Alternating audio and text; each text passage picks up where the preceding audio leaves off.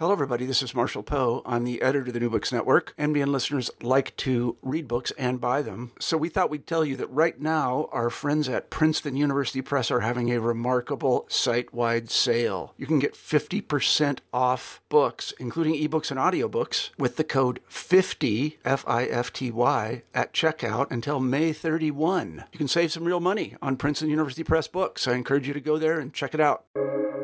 Welcome to the New Books Network. Welcome back to the New Books and Military History podcast on the New Books Network. This is your host, Bob Wintermute. Having the opportunity to chat with historians and authors about their work is a real privilege for us here at New Books and Military History. And this episode is certainly no exception to that. We're very fortunate to be able to talk with Daniel Todman about his recent book, Britain's War, A New World, 1942 to 1947, published by Oxford University Press earlier this year. Together with the preceding volume, Britain's War, Into Battle, 1937 to 1941, the two books offer a complete and all-encompassing history of the Second World War and the events immediately preceding and following it, and how they affected Great Britain's place in the world. Dan Todman is Professor of Modern History at Queen Mary, University of London. The aforementioned first volume of Britain's War was shortlisted in 2016 for the Longman History Today Prize. He is also the editor of Lord Alan Brooke's War Diaries, 1939 to 1945, and received the Times Young Academic Author of the Year Award in 2005. For his book, The Great War, Myth and Memory. Dan Todman, welcome to New Books in Military History. Thanks, Bob.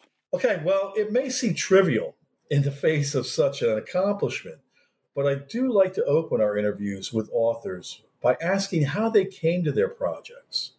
What in particular prompted you to consider taking on this type of undertaking? And more specific to this series, how do you even begin to conceptualize undertaking the task of researching and organizing this project? Oh, that's a great question, Bob. Not a trivial one. I think that in lots of ways, I'd grown up with the Second World War. Both my families, so both my mum's family and my dad's family, were affected by it. My father's parents met when they were both in the British Army. My granddad taught my grandmother to drive in an army truck. And on the other side, my mum's dad was a Territorial Army soldier. He joined up just before Kristallnacht in 1938, was called up, mobilized on the outbreak of war, and was then away mostly in Egypt for the whole war. And it was the most interesting thing I think that had ever happened to him. So an awful lot of the times when I met him over my childhood, he had stories to tell about his war. He was a mechanic, someone who'd worked for London Transport repairing buses. So he had in lots of ways a good war. He didn't see combat. I think he was only felt really in physical danger once throughout his whole war experience. But it had obviously been something that shaped him profoundly. The only chance really that someone from his background, a working class lad from East London, would have got to travel outside the UK to see all these, what were to him incredibly exotic places. And so I grew up with those stories, and it was something that I was interested in. Then I guess when I became a historian, and I knew as an undergraduate that I wanted to be a professional historian, I became very interested in war memory. That's really the root of the first book, about how the First World War was remembered in British history. And understanding how wars were remembered meant understanding something that had happened, what had happened in the first place. So I became a historian of war, not just of memory. And then it was a sort of natural progression on from the First to the Second World War. And then your question about how do you even go about conceptualizing and beginning this project? Well, that was a major challenge. And I think there are two parts to it, actually. One is trying to get your head around the secondary literature that's already there. This is obviously a topic where a huge amount has been written. Much of it shaped by the views of the authors and what a live event the Second World War remained in British culture for decades afterwards. But the other part is identifying those places where there's a gap, an absence in the historiography. And so I think these books are a mixture of trying to synthesize and knit together different bits of things that had already been written and trying to identify and try and address some of those gaps. And then I think the final point of that is sort of putting the jigsaw together. So one of the things I'm proudest of with both books is that they knit together the military, the social, the economic, and the political history of the war. And I knew from a very early point that was the approach that I had to take if I was to try and make things make sense, that this is a total war and it needs a sort of total history. And that meant that an awful lot of work in both books was about trying to fit that into a way of telling the history that would be compelling to readers, that would keep them going, that would allow us to move back and forth across those different themes. That this wasn't something that would work if you divided up the book in wholly on a thematic basis. So if you had a first volume that was a bit of military history, a bit of social history, and then a second volume that was maybe economic and political history, and in each time you told the whole story of the war through, that wouldn't get across the complexity, you wouldn't get the interconnections. Why do you think it's taken so long for such an all-encompassing social, political, economic, and military treatment of Great Britain's Second World War experience to appear? Oh, again, that's a great question. I think there's two aspects. One is, the way that all Second World War historiography has developed, and that's a natural consequence, I think, of passage over time. So we're at the beginning now, I think, of a real boom in writing of the histories of the Second World War. And that's partly just because we're sufficiently far away from it, that actually there's been time for historians to reflect, time for archival material to become available, time for different interpretations to be put together. But then I think the other part of that is sort of how historical fashion has changed. That actually, I remember when I started this project, and it was one that took a long time, that people said to me, well, surely that's been done already? And actually, it was hard to get across that the history of the war was still a live thing, that there was still an incredible amount that we didn't know about it, and that really we'd got as far, I think, as maybe the second draft of history, but not much further beyond that. So, I think it's a very exciting time, actually, to be writing and reading histories of the Second World War, because I think the momentum that we're now developing is going to carry the field forward in a way that's much more sophisticated, that allows us to put together different perspectives. And in a sense, again, sort of linking back to my past as a First World War historian, that's where the history of the First World War was maybe a couple of decades ago. What was the general perception in Great Britain and the Empire at large of their prospects for victory against the Axis powers in January 1942? Well, one of the things that fascinates me is how confident Britons remained about victory, even when things looked at their darkest. And they looked pretty bad in January 42. Simultaneously bad and absolutely certain of victory. So Britain's just experienced a really shocking reverse in the Far East with the sinking of the naval force sent out to protect Singapore, the onrushing advance of the Japanese, advancing much quicker and with more success than anybody had expected, really takes Britons and their strategic leaders aback during January 1942. Singapore, the great fortress, the linchpin of the British Empire in the Far East, is going to surrender that February. At the same time, German forces have turned eastwards and have been halted in front of Moscow. And for an awful lot of British people, the Soviet Union doesn't look like an ideological enemy. It looks like a great beacon of hope in early 1942, not least because the Red Army has managed to win a victory against the German army, which nobody else has managed in that same kind of way by this point in the war. Finally, of course, the Japanese attack and the subsequent German declaration of war has brought the United States in.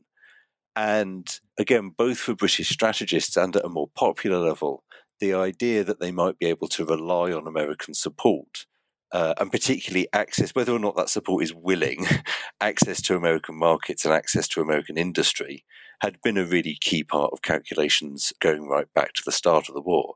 So there's a question about how long they could continue to access that, whether how much it would cost, But the arrival of America actually into the war as a combatant seems certain to unleash that great industrial might of the United States. And so there's a real reason for optimism there. Well, it's interesting because I think American readers especially will be surprised to read not only of the tremendous public support for the Soviet Union, which you just described, but then also you point out there's a good deal of resentment or distrust as well about the United States that lingers through 1944. What drives these? I mean, you've kind of stated that already with the Soviet success at Stalingrad and elsewhere. But, what drove these perceptions and how did they later shift? Oh, that's a story that covers, I think, the whole book. American and Britain are rival powers in many ways. There's a legacy left over from the First World War about the fact that Britain had reneged on its war debts. I think simultaneously, amongst the sort of the top level of the British leadership, a belief that the Americans ought to come in, that that there was a sort of moral obligation to support Britain, combined with a fear of what that would mean for the peace. So, really right from the point when Britain's trying to work out a deal about what American support might look like in 1940 and 1941, and definitely after the Americans arrive into the war in December 41, there's a sense of the struggle for the peace going on.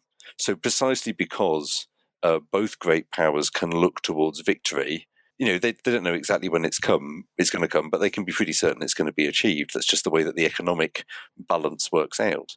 That means that they can also be thinking about who's going to get to determine that peace. And even by the start of 1942, it's clear that American economic might and British reliance on that might, not just to win the war, but also to convert the economy back to its peacetime purpose, is going to mean that Britain has to accommodate itself to an American post-war world. It's just exactly how it's going to do that that's going to be worked out. And then at a sort of more popular level, what most Britons know of the United States comes to them wholly through the movies. And they think of Americans as being brash, as being boastful, as being also simultaneously very rich. They don't really have much of a sense of what life in Roosevelt's America is like. They are hugely enthusiastic about Roosevelt, who's a great hero, particularly for British progressives. But really, there's a sort of fundamental ignorance about how poor an awful lot of America was at this period. Very early on, American troops will start to arrive in Northern Ireland and in much greater numbers during 1942 and particularly 1944. When Britons encounter American GIs, then they're given a very particular version of America. But it's one that in many ways lives up to their expectations that they might have got from those films. That it's an America which seems very rich because GIs are incredibly well paid. Seems very resource rich because by the standards of a Britain which is quite austere, Americans have huge supplies of food, lots of sweet things, and sugar is rationed. So, that's very attractive, particularly to British children. But also a very different sort of cultural standard in terms of things like, in terms of music, in terms of cinema, in terms of relationships between the sexes. And that, of course, will cause huge tensions on the British home front as British women who've been, separated from their menfolk for quite a long time in many cases, suddenly have all these very well-dressed Americans appearing on their streets. I say well-dressed because by British standards, the standard GI's uniform for going on leave has a tie with it, so they all look like officers as far as British people are concerned. And we could compare that to the Soviet Union. Now, again, there's a pre-war fascination with the Soviet Union as a place which is building a new society under communism, which is maybe offering a version of a social organization which is different from a capitalism which in the early 1930s in particular was seen perhaps to have failed, and yet a fear particularly on the British right and among British conservatives about what communism might mean. And then during the war, there's not really, again, great ignorance on the British home front about what's actually happening in the Soviet Union, combined with a government propaganda campaign which is designed to steal the thunder of British communists, to make sure that there's no problem with this new alliance that has to be made with Stalin, which is all about praising the Soviet Union. And so the Soviet Union becomes a sort of, it's like a blank slate into which people can project their visions of what they'd like their own country to be like. So when Britons talk about what's the Soviet Union like, why are these people fighting so hard, they're not saying because they're terrified they're going to be shot by the NKVD if they don't. They say because these are people who really have a stake in their country because they've got some ownership of what they're fighting for. This is a meritocracy. It's much better than this old society that we've got. And I think that's very interesting because it also tells you something about how much people are thinking forward. And we know we're getting a very effective lesson at the moment in the way in which the experience of crisis encourages people to look to what might be beyond it. And that's something I think you see during the war. So people are looking to the Britain that there might be afterwards. And that's part, of course, of the book's title, A New World. One of the accepted truths about the Second World War for American readers is that Winston Churchill governed through broad consensus and support. They portray him they see him as a very popular leader who had the full backing of the war cabinet. And I have to ask, is that really the case? So I'm going to give you a good historian's answer, which is it depends what you mean by is that the case. So in some ways, there's tremendous consensus and political unity in Britain during the war in terms of the country is faced with an overwhelming threat. There isn't really any big anti-war movement. There's nobody seeking to make peace, really, by this point in the war. So to that extent, Churchill does have consensus, and he's not seriously challenged. That doesn't mean that the members of the war cabinet like him or that they're not looking to play their own advantage. I think he is, by 1942, immensely popular as a war leader. And that means that there's not a great advantage in displacing him. So I think 42 is the point where, it's possible to imagine a challenge coming up against him or him being sort of persuaded. It would have to have been very forceful persuasion to resign in favour perhaps of a younger man. But that challenge never really comes about. And really it's because nobody sees the key moment to do it. And even if they had done, it's not clear they would have got the political backing. Interestingly, that challenge would probably have come from the political right rather than the left, because the only person who's really imaginable as an alternative prime minister is Anthony Eden. And in some ways, an Eden premiership might actually have been better for the Conservative Party in Britain than a continuing Churchill premiership. Because one of the things that Churchill gets wrong in 42 is to not focus sufficiently on the post-war aspirations of the people. And that's partly because he doesn't want to start a fight with a Conservative Party which can't agree on what it wants. The Conservative Party split over what will the post-war future look like. But it's mainly because he's concentrating on the war. And it's also because, like all of us, he's a bit self-indulgent and he wants to concentrate on the stuff that he finds interesting and fascinating, and that's war. It's not the difficult decisions that will come afterwards. And what that means, I think, is that he misses the moment to grip Reconstruction as a political theme. So it's very hard. If you look back to the previous war, Lloyd George, his predecessor between 1916 and 1918, there's absolutely no way that Lloyd George in 1942 wouldn't have got ahead of every other politician in trying to sculpt a vision of what the post-war would look like and stamping his own seal on it. And Churchill doesn't do that. And what that means is that it's possible for the Labour Party to gain much more ground and much more public trust, actually, in terms of its stewardship of the post-war order. One of your accomplishments here is restoring a place in the larger narrative for the Indian Army in the Second World War. It's remarkable to learn not only that it was so large, some 2.5 million men in the Indian Army, but that the Pacific Theater really was the Indian Army's war, rather than being the British Army. Why has this been so absent in many of the mainstream accounts of the war? Well, I'm going to correct you there because it's the Indian Ocean is the Indian Army's sphere. Well, the Indian Ocean and the Mediterranean, because of course it's an internationally deployed imperial army, one which, by 1944 is fighting its way up through Italy, garrisoning a big chunk of the Middle East, garrisoning India as well, and fighting in Burma to try to recapture the British Empire in Southeast Asia for British control. So as you say, it's an astonishing growth and also a transformation, because when the Japanese attack comes, those Indian troops who are there to meet it in Southeast Asia are not well trained, they're not well prepared, their morale is very low. So, in the space of a couple of years, this force is transformed into a military force of tremendous effectiveness. And it's interesting that it has been so absent. And I think there's two reasons for that. One is the way that the immediate histories of the war were written. So that, who's first out of the blocks with a multi-volume history of the Second World War? It's Winston Churchill. And Churchill is a very good book by a historian called Catherine Wilson. Churchill deliberately downplays the role of the Indian Army because, of course, he was still furious about the fact that the British had left India.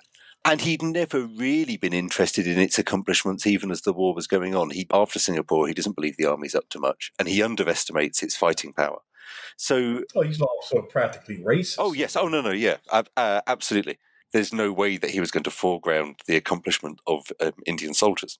But there's also, I think, a way that British histories of the war more generally went, which was to become very insular and parochial.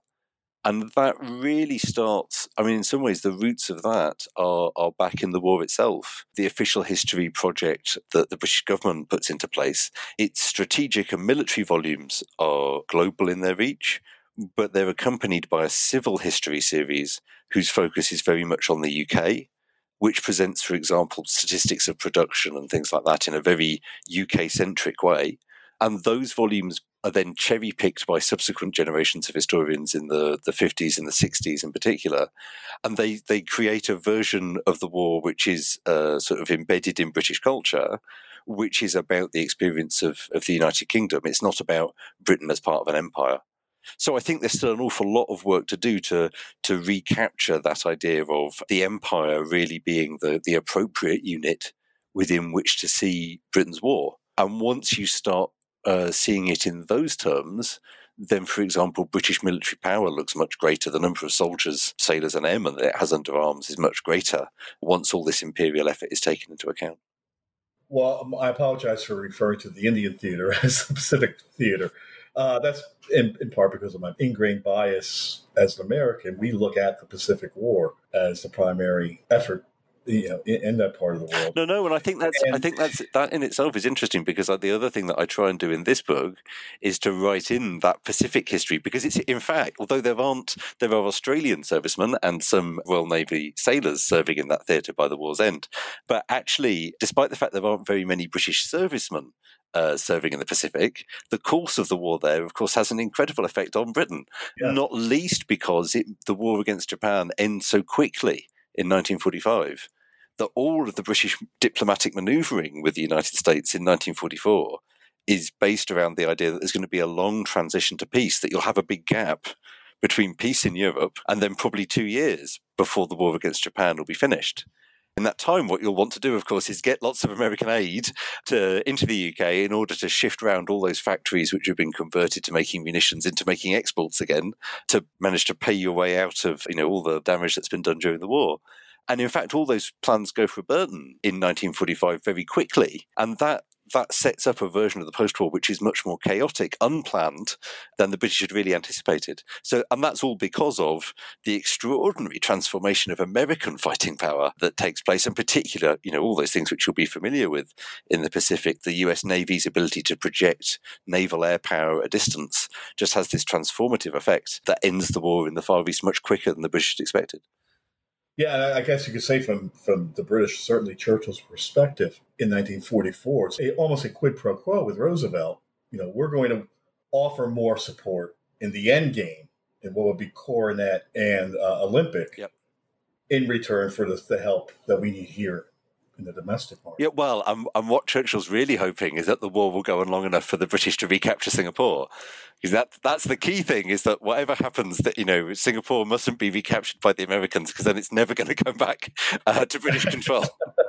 Well, where I was going with the lead off was just to note that our historic memory of the Pacific Theater has been tremendously affected by John Dower's work, War Without Mercy, Race and Power in the Pacific War, particularly his assertion that American and Japanese racial animosities toward each other really affected the tenor and the level of violence that each leveled against each other during the conflict. Was there a similar dynamic at place in the British and Indian armies toward the Japanese? Oh, undoubtedly. In fact, I think I'm going to expand that slightly, because I think one of the things that's interesting about the end game of the war in both Europe and in Asia is the hatred. And I think in some ways the hatred and the anger that British people feel towards Germans in 1944 and 1945 is underappreciated. And that's particularly because from the summer of 44, so many more British servicemen are dying, and the home front is under attack from the V weapons, and there's a real sense that the Germans are fighting on without purpose. And that generates anger that predates the liberation of the camps. So I think that's that anger, and the anger is driven by death. Right? That the last year of this war, like other wars, they get bloodier as they reach their defining moments. And then if you were turning to look at Asia, yes, there's definitely racial animus. Although whether that is necessarily what makes the fighting as bitter as it is I think an interesting question. So, I was very persuaded by the work of the historian and international relations scholar Tariq Bakawi, and a lot of Tariq's work is about the way that combat creates its own culture, and in particular the way that circumstances define what options are available to soldiers. And I think, you can see a really clear contrast between the fighting that takes place in the Western Desert in North Africa, where everybody's fighting against the elements. There's lots of space. It's very easy for soldiers to get lost. And actually, prisoners tend to be treated pretty well, not least because soldiers want the chance to surrender. That if something goes wrong, if you get lost in the desert, you want to be found by somebody else. And that's too easily transferred, I think, into an idea that this was a noble war, or that the Germans or Italians in North Africa were fighting something that was detached from the genocidal project that's taking place in Europe. And that's absolutely not true. But there's definitely something qualitatively different about the interactions between German and Italian and British Commonwealth troops in the desert from what's happening in the jungles of Burma. And part of the intensity of that combat is about the circumstances in which soldiers find themselves in those jungles, that it's difficult to escape, that the sort of fighting that they're involved in often involves being surrounded with no way out, but also a sort of escalatory cycle of violence which confirms what they already believe. So I think that's in a way where the racial animus point comes in. Soldiers are fed a set of beliefs about their enemy, and soldiers tend not to believe them, to be doubtful of propaganda, to be suspicious of it before they go into battle. But if then what happens is that prisoners don't surrender, for example, so Japanese troops don't surrender and fight on even after they're wounded, that creates a dynamic in which British and Indian servicemen are very unlikely to give them the opportunity to surrender. That in turn makes it even less likely that Japanese soldiers will surrender. So both sides are sort of caught in this culture of war in which acts of extreme violence become the everyday. What was the general public's perception toward the combined bomber offensive? We know something of Churchill's mixed views about Arthur Harris and his methods, but how did it stand with the British people? I think that their views are actually surprisingly sophisticated. They're sophisticated. And one of the things about people in the past is, just like us, they're capable of holding more than one idea at the same time. So there's obviously a desire for vengeance after the German raids on Britain in 1940 and 1941. There's a tremendous desire for victory. There's a lot of involvement in the bomber offensive because they're happening from British bases, bomber commands using planes built in British factories, and bombs filled in British factories as well. So I think there is a sense of popular involvement, and the newspapers I think whip it up, but there's undoubtedly a section of the public which feels triumph and satisfaction when in 1943 they see pictures of devastated German cities. But there's also always an undercurrent, first of moral doubt, led by parts of the Church of England, about whether this is the right thing. Has Britain crossed a line into extremity? Is the prosecution of total war a violation of the things that you ought to be fighting for? And you see that even earlier. I mean, even before the bomber offensive becomes effective, you see that, for example, in discussions of the naval blockade of occupied Europe. Is this the right way to be fighting? But also, I think, a sense of humanity and violated humanity that can come from people's own experience of being under the bombs and then seeing others attacked in the same way. And I think it's very interesting if you look at the morale reports that are produced by the Home Intelligence part of the Ministry of Information. These are documents which are not terribly challenging to the way that Britain fights most of the time. But the information that they collected about popular attitudes has this top note of satisfaction.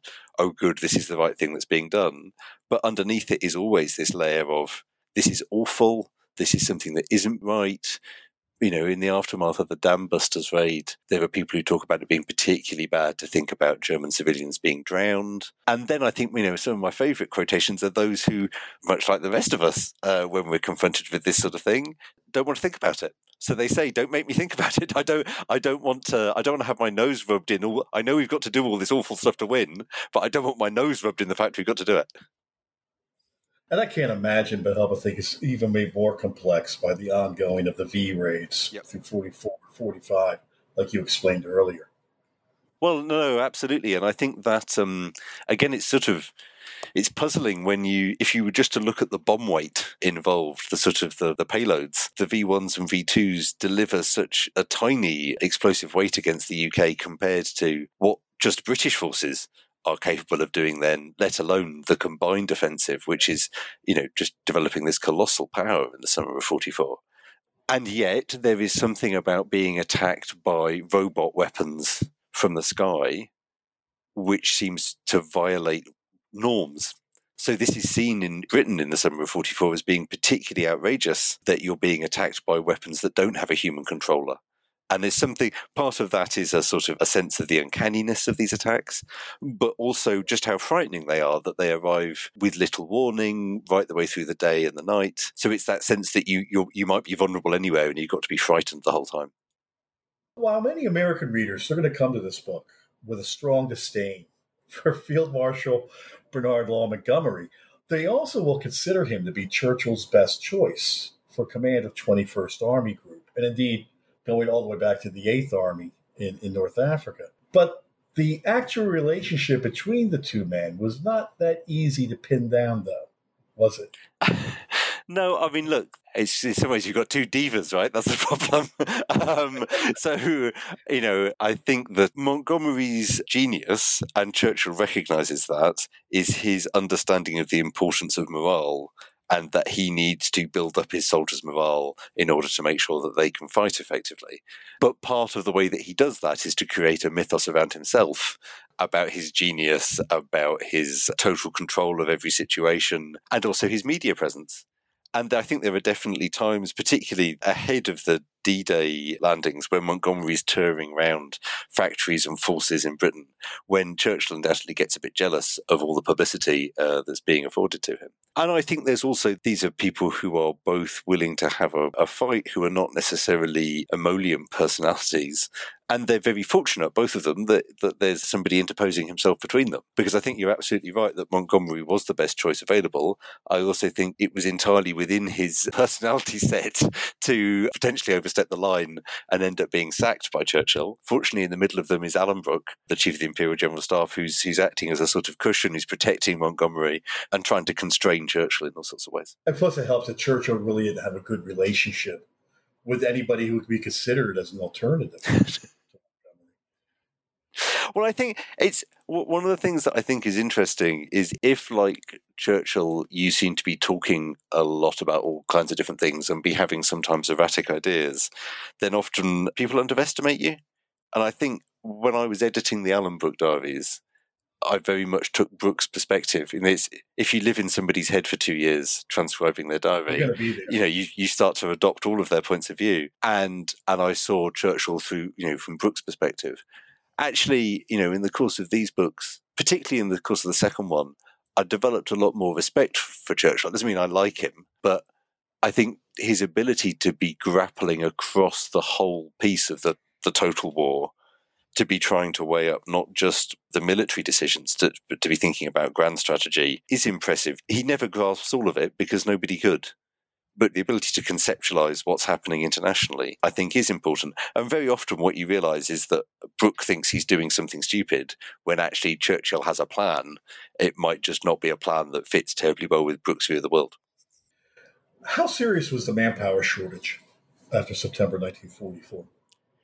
I think one of the problems with manpower shortage is it makes it sound like there's nobody left in the UK. And actually, I think the problem is about the different things that Britain is trying to achieve from 1944 onwards.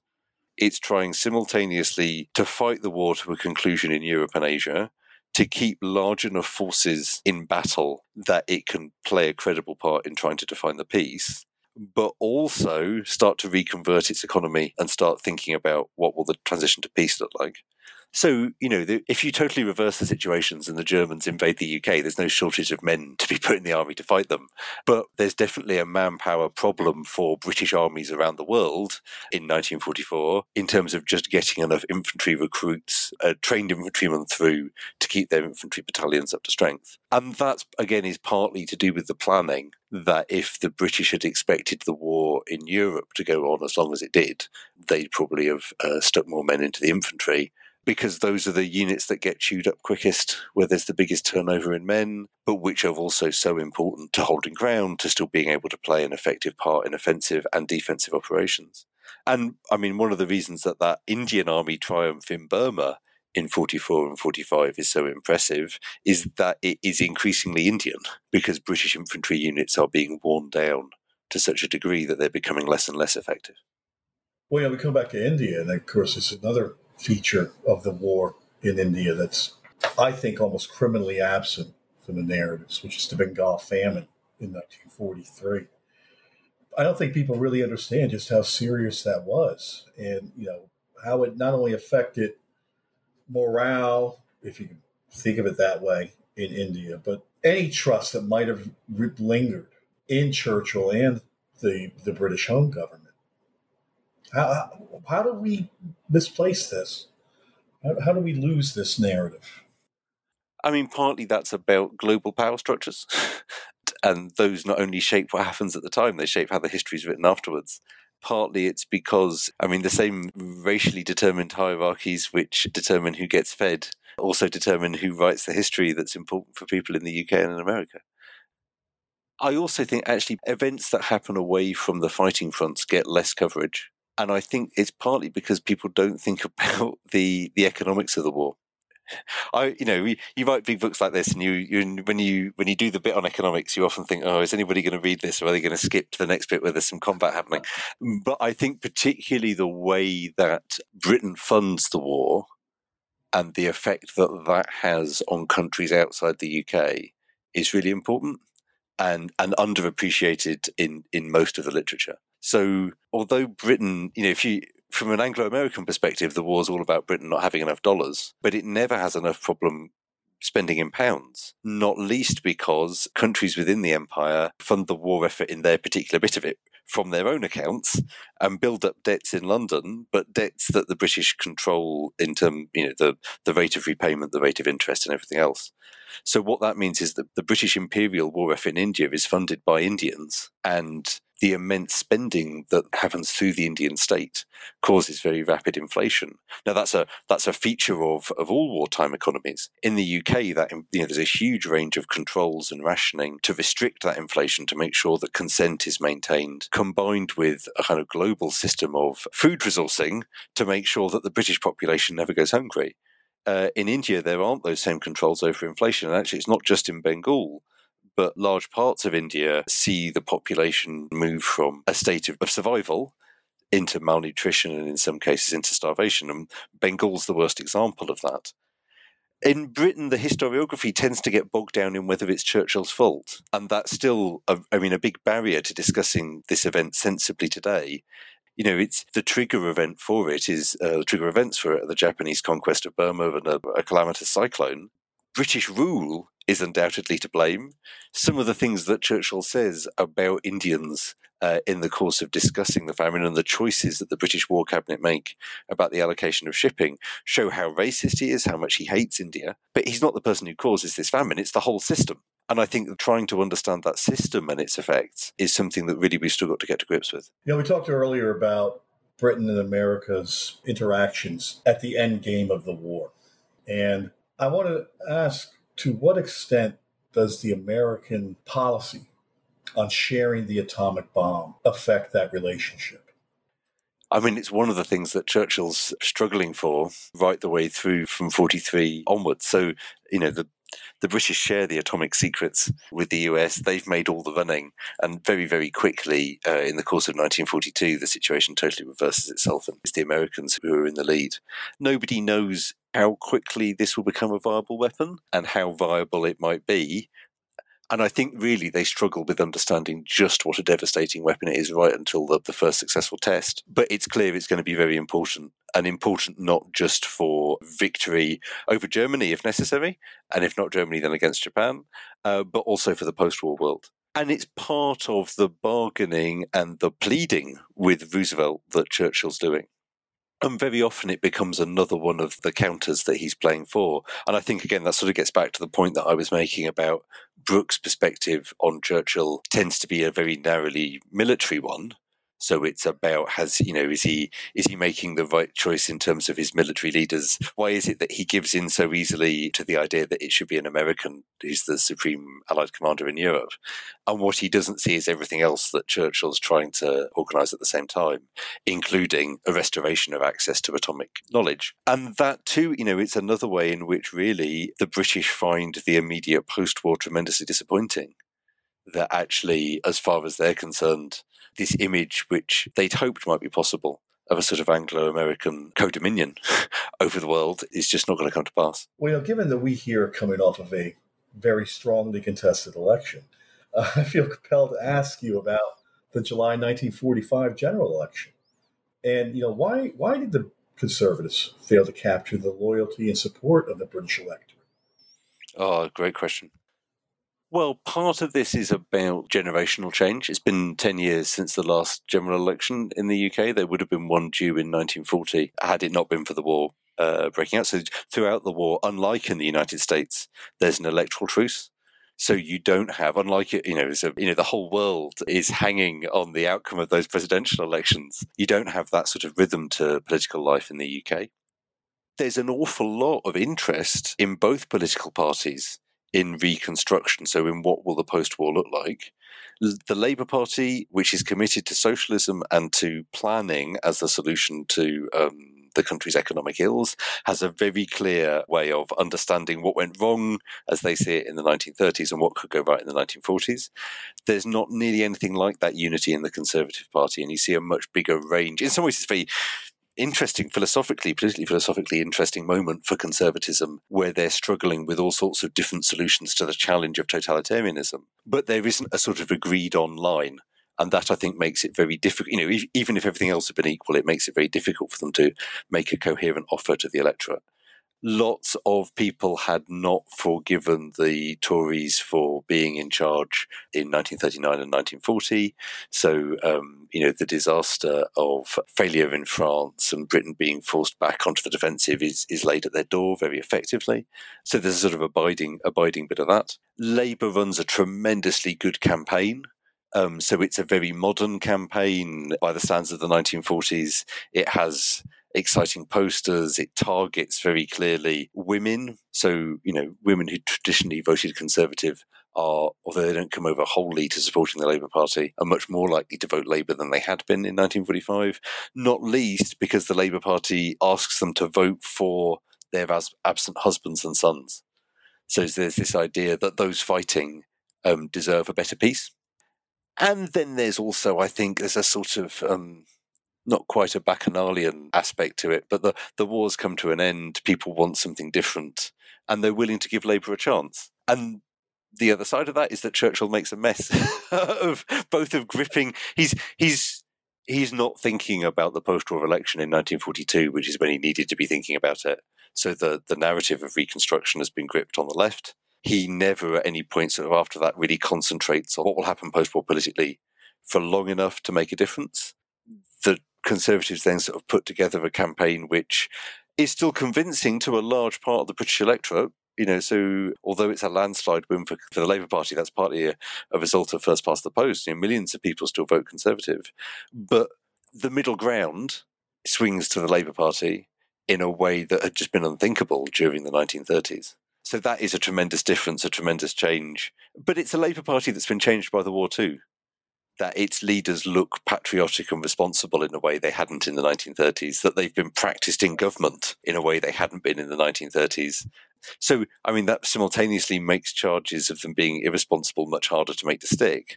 But it also means that actually, in terms of foreign policy, there'll be very little visible shift between the Churchill coalition and the post-war Labour government, that they're actually fighting for the same things. Are there any deeper lessons or observations about Britain's war that we should consider in the current day?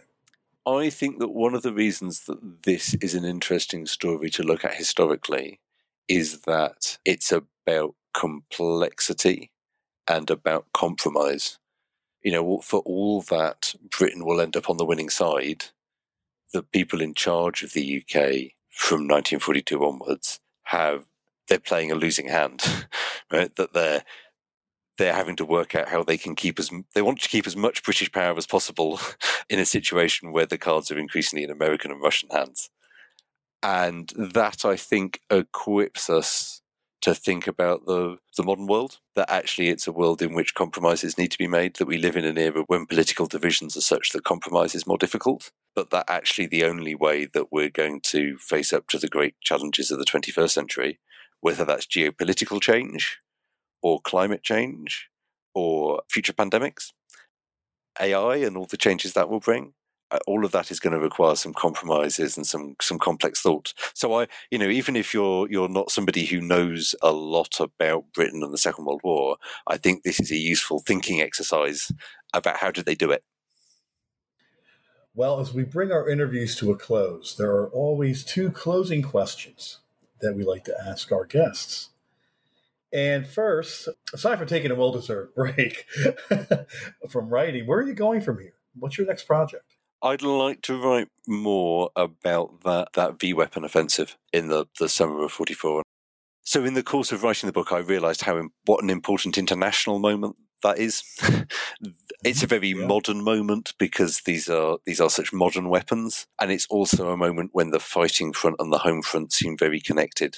So I was very struck, and there's a lovely quote that I use in the book from the diary of a Canadian officer who's been seconded to a British infantry regiment.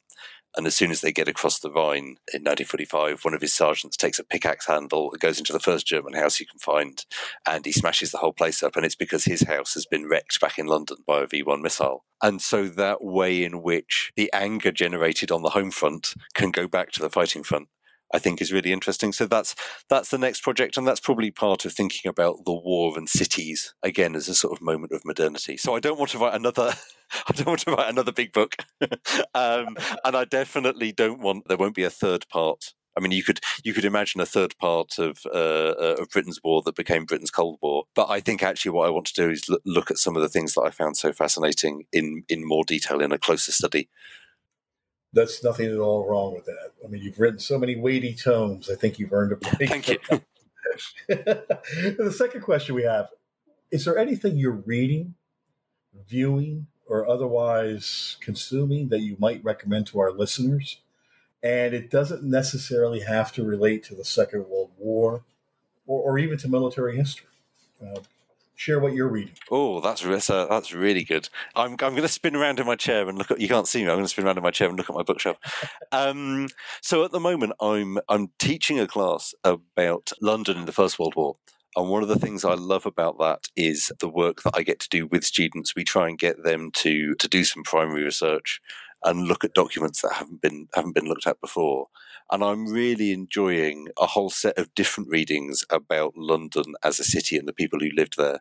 There's an excellent book by the historian Panicos Panayi called Migrant City that's about the way in which different migrant communities in the 20th century have formed London and the way in which they've turned it into an international city or a different form of international city as time has gone on. So I've really been enjoying that.